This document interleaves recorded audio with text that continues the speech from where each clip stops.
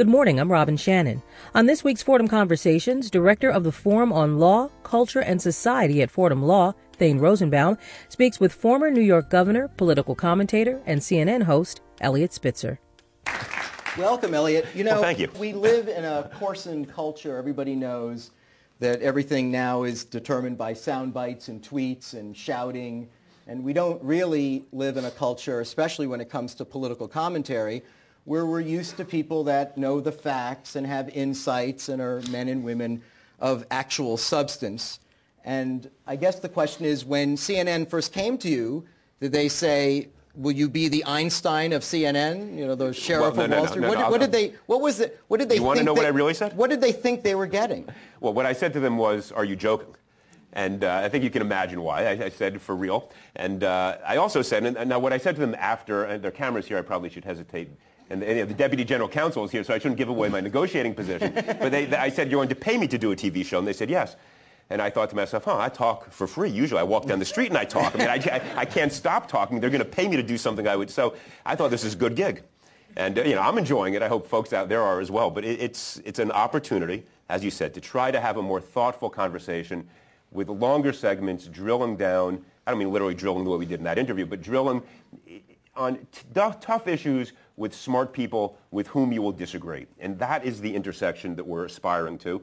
It is not getting those whose views are identical to ours, which would be sort of a boring, one-dimensional conversation. And sometimes it really works. And it's more substance-driven. It's not a soundbite show. That is correct. And it's not a yelling show. I almost made a huge mistake right now. I have been referring to our guests as witnesses, and our conversations with them as cross-examinations. Right, and when I get home, my wife says, Eliot, you've got to understand, this is not a courtroom. But the only thing I was going to say is our guests may feel they're only given time for a soundbite, but I'm being taught to give them more space to answer. So it's a slow learning curve.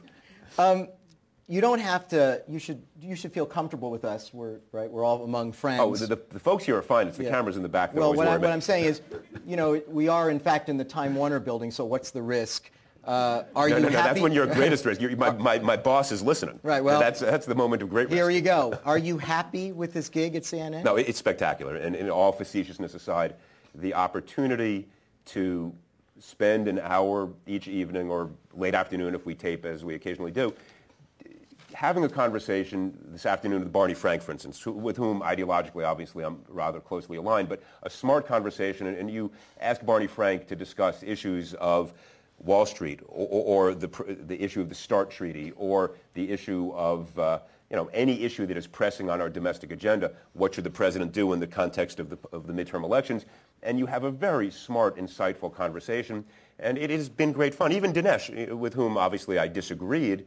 I mean, I thought his book was a little bit out there and sort of tried to understand or pretended to understand the psyche of the president based upon no foundation whatsoever. But having conversations with people like that it is both entertaining and informative, and I learn a fair bit from it, and hopefully the audience will occasionally as well. Well, speaking about conversations, you've been a prosecutor and an attorney general and a governor. Right.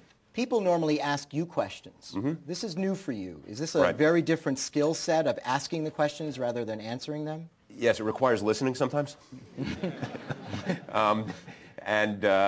is different. And I've now come to appreciate it's actually a bit easier to answer questions in a context of being a guest on a show, or even to give a speech where you have a linear argument that one wants to make, than to sit at a table to try to craft a conversation that will have a rhythm to it, that draw an audience in, give a guest or multiple guests a chance to be heard, to present their views before you pounce and before you sort of go after them. It requires a much greater sensitivity to what the larger conversation is about. And it's an acquired talent, for me at least. I hope I'm acquiring it. There are others who are natural to it. We had Dick Cavett on the show a few evenings ago, who is just oozes charm and a mellifluous quality about the conversation and a wit that is just so disarming. And both Kathleen and I think sat there and listened to him and saw and understood immediately why this was one of the great hosts and conversationalists of all time. Just effortlessly, he pulled you in, and very quickly he became the host of the show. Right. And so there are people who have that, or Charlie Rose, who can sit and ask questions and look so thoughtful. And so there are others to whom it is born naturally, others of us trying to learn it, but it's fun and challenging. You've been a crusading activist attorney general. Now you're a hard-hitting political commentator. People who've been our guests for the forum for years know that we're always interested in the depictions of lawyers in the broader culture. Right. Lawyers are perceived, and you to some extent as well, sort of muscular, hard-hitting. We know of lawyers that are bulldogs, hired guns, sharks, right? We're describing them this way. Is that a fair estimate of all lawyers in a way? Do you think it's necessary for lawyers to present that image? Is that something on some level that even describes you, and even in the way you're describing this, saying, you know, when I even do Parker Spitzer, I'm coming at it from the perspective of a prosecutor who's framing the issue while we're having it? Let me say this, and I don't pretend to be extraordinarily or even moderately talented lawyer. I've had some successes primarily because of good fortune and having had great colleagues, some of whom are here tonight, Michelle Hirschman in particular, who's sitting in the front row, who was first deputy for all 8 years I was at the AG's office. But I would say that the one area where I would disagree with that depiction is that the best lawyers have many dimensions to their personality. There are some lawyers for whom there is only one speed, and they can be extraordinarily effective at that, but they only go in overdrive, and their demeanor in the courtroom is always that dogged, aggressive, jackhammer approach. The better lawyers, both in terms of how they would appeal to a jury, how they would handle an argument in front of a judge, and how they would handle, in particular, cross-examination, where you need nuance much more often than you need. There are very few Perry Mason moments in real life, and therefore cross-examinations are often more nuanced. The best lawyers have many dimensions to their persona in the courtroom. And I think when I watch lawyers who bring that to the playing field, I'm in awe of them. Because I think, to a certain extent, I don't want to give too much away, but I think I am more linear in my persona in the courtroom, and others are much more facile at taking on different approaches. So are you saying, maybe Michelle Hirschman can... Michelle, come up and join us. Is there a Dick Cavett among lawyers? Oh, sure. I mean, there is a sure. style that... Oh, absolutely. There's a style there are that... lawyers against whom I've litigated who would have the jury in the palm of their hand, or his or her hand. And would never be described as dogged. Well, right? Occasionally they might be. Right. But they would know how to modulate the back and the forth. It's like a good speech. If you listen to great orators, it is not always at one tempo. It is not always at one volume level. There's an ebb and a flow, peaks and valleys, and they're intentional. Good lawyers know that, and I've always believed, again, I'm not a great trial lawyer, there's always one lawyer in the courtroom who dominates the court. And it's either the judge, the defense, or the prosecution. And usually the emotional center of the court is the winning party. Just because the jury gravitates, the jury looks to one person for guidance. Now, in theory, it should be the judge. I mean, there'd be some sense of equilibrium. As a prosecutor, you always want it to be you. Often, it is the defense attorney, if the defense attorney is a very skilled advocate.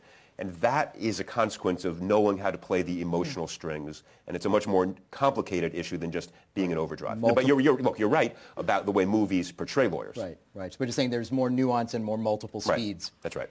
This is Fordham Conversations on 90.7 WFUV.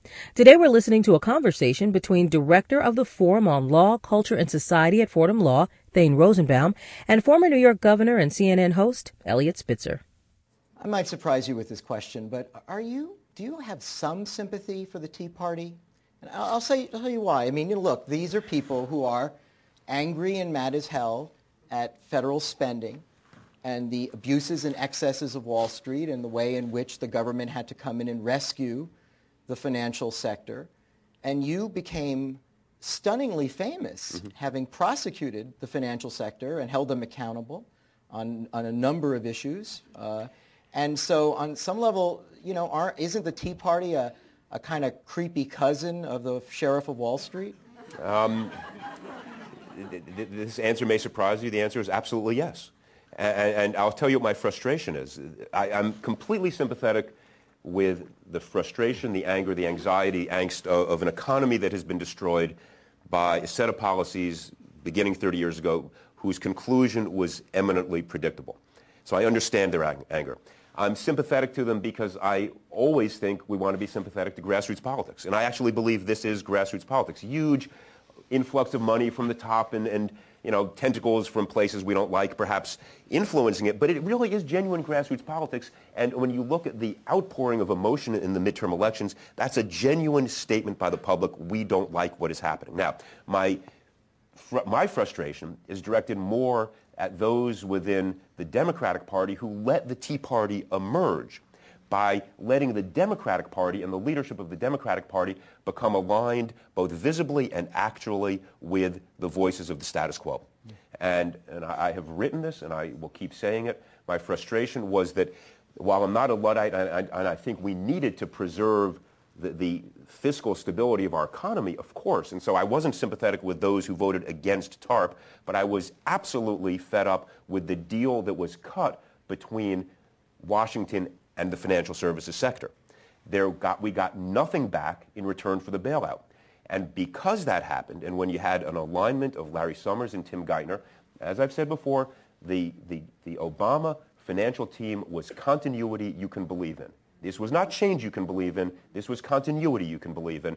Direct line from the Bush administration. And the consequence of that was that when unemployment crept up, when people saw the banks getting all the money, when they saw the bonuses coming at Goldman nearly identical to the $12.9 billion we gave them for the AIG credit default swap, something they never should have gotten, went straight out in bonuses, people said, you are not change. And therefore, when people looked for some political vehicle to carry the message of change, the Tea Party emerged. And Barack Obama, instead of sitting down, and the frustration was when he had the CEOs down to Washington, those who deigned to show up, the others were too busy, and which was another, he shouldn't have tolerated that. And just as a matter of, just as he shouldn't tolerate the Republicans putting off their meeting with him, what he should have said was not, I am what stands between you and the pitchforks. He should have said, I'm holding the pitchfork. And here's the deal.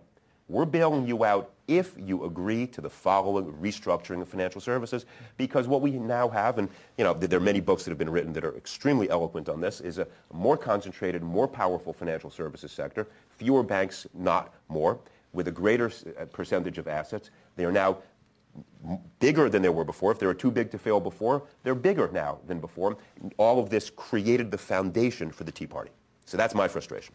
But there is yet that irony that for many years you prosecuted the excesses of Wall Street, and at the same time, as both a governor and a private citizen, you probably would have supported the bank bailouts with conditions. No, but totally differently.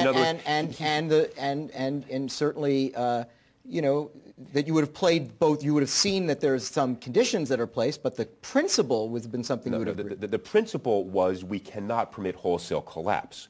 In other words, saying that the banks have failed us, which they did, saying that the banks lost all sensibility and sense of proportion in terms of how they were running themselves as institutions doesn't mean that it's better for society to have them fail.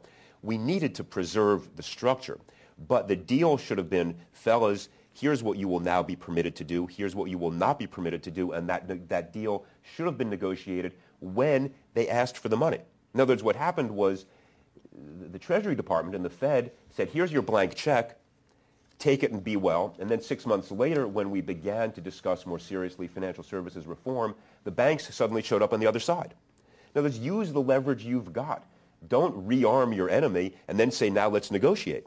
And that is exactly what happened. And I think the most visible manifestation of this was when early on in this process, there was a vote on the Senate floor, a bill that would have permitted bankruptcy judges in the context of a bankruptcy litigation or reorganization of individuals to change to reform the mortgage that the person had in an effort to permit the homeowner to hold on to the mortgage. So people would have, some sense of equity would have emerged.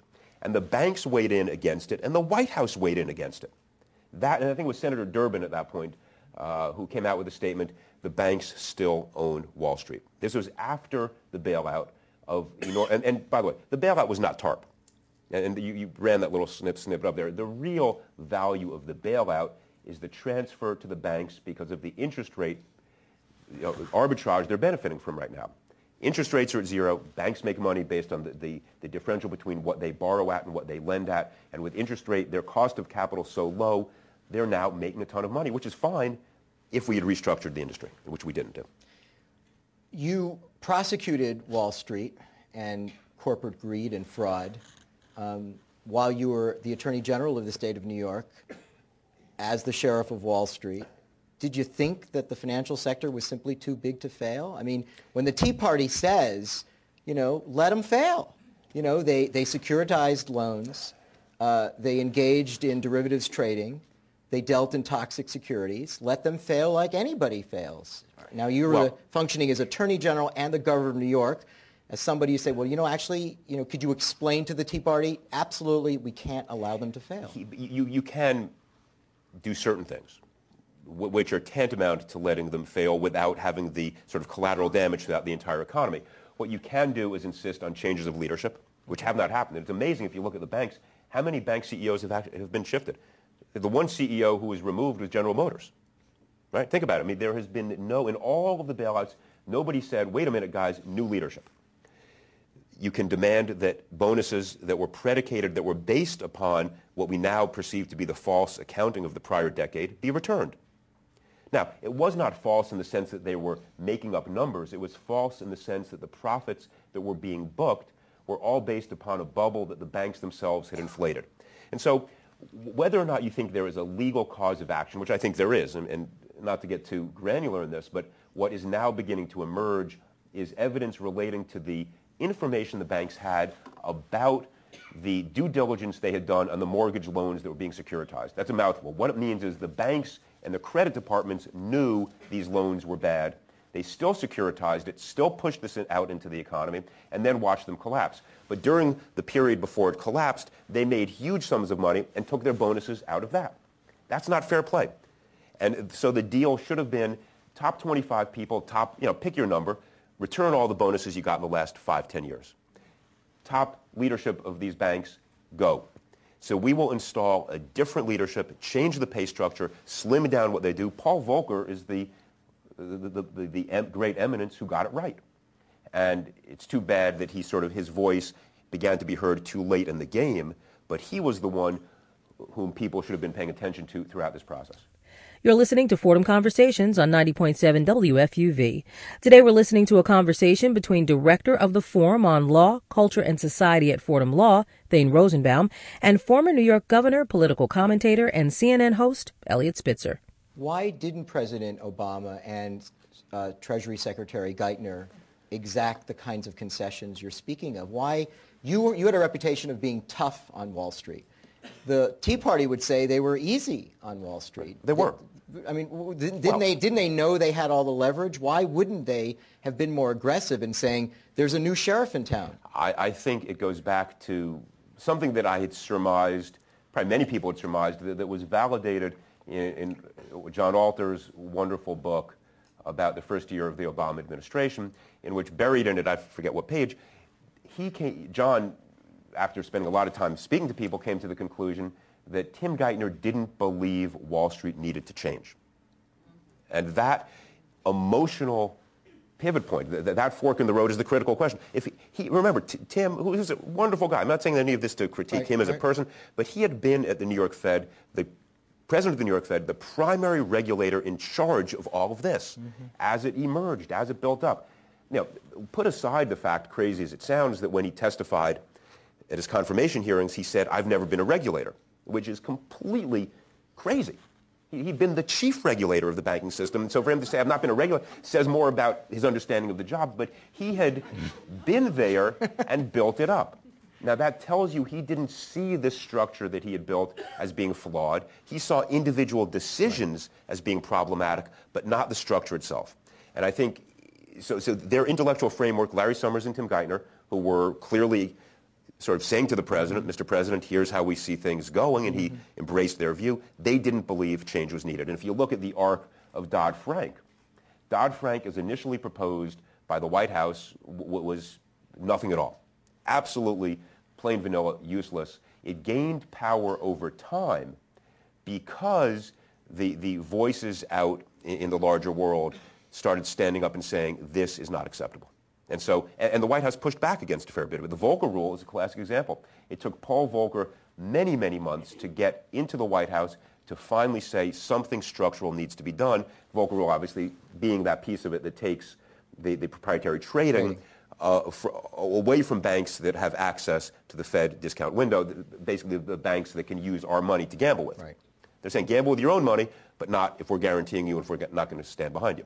Is it too late to bring some justice to what people seem to see as the distortions and the mistakes of the federal government not exacting the kinds of concessions in return for all of these taxpayer benefits? No, I don't think so. I think, look, I don't know what justice means in this context necessarily. You said you didn't want to get too granular, but you thought that there might actually be... Oh, I think there are cases to be made. I mean, I think I would be surprised if when these documents about the due diligence, some of which I've seen, because they've now, a few of them are now public because the FCIC, the Angelides Commission, has released some of them.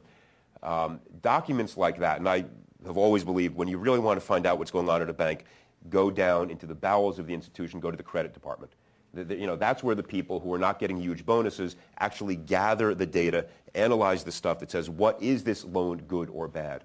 And these documents tell you that the banks knew these loans were bad. So is it too late? No. I saw a headline the FDIC put out, I think, some sort of statement that there are a significant number of criminal investigations ongoing. So that I still hope that there will be some element of justice that results. Eliot, unfortunately, we actually didn't get a chance to receive the benefit of what New York State would have been with you as governor. For one term, I would like to think you would have been reelected.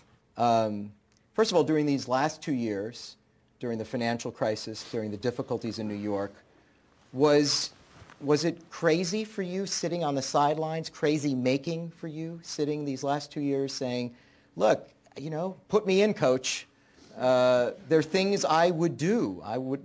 Was it hard for you to sit back, given the state that you love and the people that you elected you, that you weren't able to really help out at a time of true need? Look, sure it was, but just continue a bad metaphor, I had benched myself. So it was hard at many, many levels, just as it's harder, I think, for anybody who cares about these issues, about the state, about what is happening to our economy, the sorts of structural problems that are there that we wanted to address from Albany, which is a difficult environment in which to sort of promote change under the best of circumstances.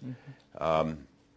I guess what I would say is that there is an awful lot to be done, and it gets harder and harder every day. Mm-hmm. The sort of forces that align against change are very powerful. I'm not saying this in a conspiratorial way. It's the nature of society that and I will cite to you a book that is intensely boring and difficult to read, but is one of the most important books I ever read, which is Manker Olson's The Rise and Decline of Nations, mm-hmm. which talks about how special interest groups of all shapes, sizes, and forms align and create barriers to change, just because it's like a heart that has fat building up in the arteries, or whatever the valves or whatever they're called. I mean, it's just a very hard thing to overcome the institutional pressure. So yes, I was frustrated. I was at wit's end, but so it was. Can you help us with a highlight reel that we would not have seen? Could you give us what, for 2 years, that you would have liked to have achieved, what you think you could have done, holes that you saw that you would have filled? Well, let me not say, gee, here's what I would have done, because who knows? I mean, and it's very hard. We had done certain things that sort of got lost in the haze that I think mattered, but I can tell you what I think should be done. Whether or not we would have done it almost is irrelevant. What I think needs to be done, and it is first and foremost our K-12 educational system and our system of public higher ed must be improved. That is what has always differentiated New York City and New York State. The SUNY system in particular is an amazing asset whose value to the future of the state, both in terms of producing those who live here, those who work here, and of course our K-12 system must be bettered. Mm-hmm. And that is a state effort. We always think of K-12 as being city-run and we have mayoral control. So much of the money comes from the state that the state has to be a partner. The article today about class size, for instance, was instructive. That bargain that was referred to in the New York Times about class size reductions was a consequence of the dramatic increase in state funding to the city mm-hmm. that came after the Campaign for Fiscal Equity litigation, and when we significantly increased to the tune of billions of dollars state funding for city education. It came with something we called a contract for excellence that required these things. Those things matter. Teacher improvement. So education is one. A second piece of it is infrastructure. And that's why I was so disheartened.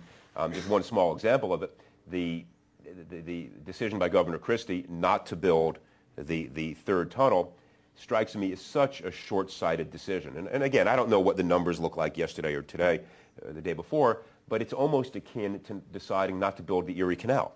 Mm-hmm. And of course, we all know, the historical consequences of those great infrastructure decisions. You must build out the infrastructure that permits the city to move forward. Mm-hmm. There is, of course, the entire domain of process reforms that are required in Albany that take on a whole separate track. But if you had to sort of list your priorities, it would be education and infrastructure. To a certain extent, now, healthcare, if you remember, we had an enormous battle about Medicaid financing because that was the key to New York State's budget. New York State's budget was being consumed by a Medicaid system that, the numbers have slipped from memory, but roughly a third of the state budget, twice per capita here in New York State than the national average for outcomes that were nowhere near what they should have been, and we were just losing billions and billions of dollars a year that should have been either returned to the taxpayer or shifted into these other areas. So multiple fronts to deal with, but those were the primary areas of focus. Would you tell us whether Governor Paterson had reached out to you for advice? No, look, I wouldn't, so I won't. Mm-hmm. You were governor for too short a time, and yet, ironically, now you're much more famous. Is there something interesting about the culture in that we live that actually happened and is true? Well, there are different ways. There's fame, there's infamy, there's celebrity. They're all different things and bring different upsides, downsides. As listening to your introduction, you said my life has never been dull. Dull looks pretty good sometimes. This is the nature of the human psyche. And my sense is it's always been like this, and it's not going to change. And so you enter the Shark Tank knowing what you're dealing with. When you resigned as governor, either immediately or shortly thereafter, did you consider what would be next? Well, certainly you consider what's next, and not in terms of a TV show. You just say, okay, what matters? Try to focus on what matters and pay attention to it. And you can't do a whole lot more than that. It's, look, I'm not saying anything I haven't said before. I've seen peaks and valleys in my life. The peaks are, at some level, a lot higher than what most people have the joy and benefit. It's measured in some ways of enjoying. Mm-hmm. And the valleys have been deeper than probably what many people go through, and I wouldn't wish that on anybody, and you just kind of work your way through. Was it a deeply reflective period? If that wasn't, I don't know what would be. Was it a reflective period unlike anything you'd ever experienced? Is this something that just a time of finding out who Eliot Spitzer was? Another son of New York, although I'm not sure whether he was born here, but he was certainly very much identified with the jazz age, F. Scott Fitzgerald. You may recall, or some of you may recall, the more literary among us, that Fitzgerald said that there are no second acts in American lives. Right. It's not true for you. Ooh. It's not true for you. Fitzgerald got you wrong. Well, I think that is, bizarrely, that is one of his quotations, one of the few that people usually cite as one of the remarkably few intellectual misstatements on his part. Right. So, look, I'm not saying he's wrong about me, but I'm just saying one of the great things about our society is that there sometimes are. Right, and I think we tend to root for those people who come back. Yeah. We root for people on the way up, we root for them to fall, and then we root for them to come back. It's sort of, I haven't quite figured this out yet, but it's... Where there's a strong strain of redemption in the American spirit. Right. Maybe that's it. Maybe that's it. You've been listening to excerpts from a conversation between Director of the Forum on Law, Culture, and Society at Fordham Law, Thane Rosenbaum, and former New York governor, political commentator, and CNN host Eliot Spitzer. To find out more, visit the website forumonlawcultureandsociety.org. This has been Fordham Conversations on 90.7 WFUV. Stay with us. George Bodarky and Cityscape are next. For Fordham Conversations, I'm Robin Shannon.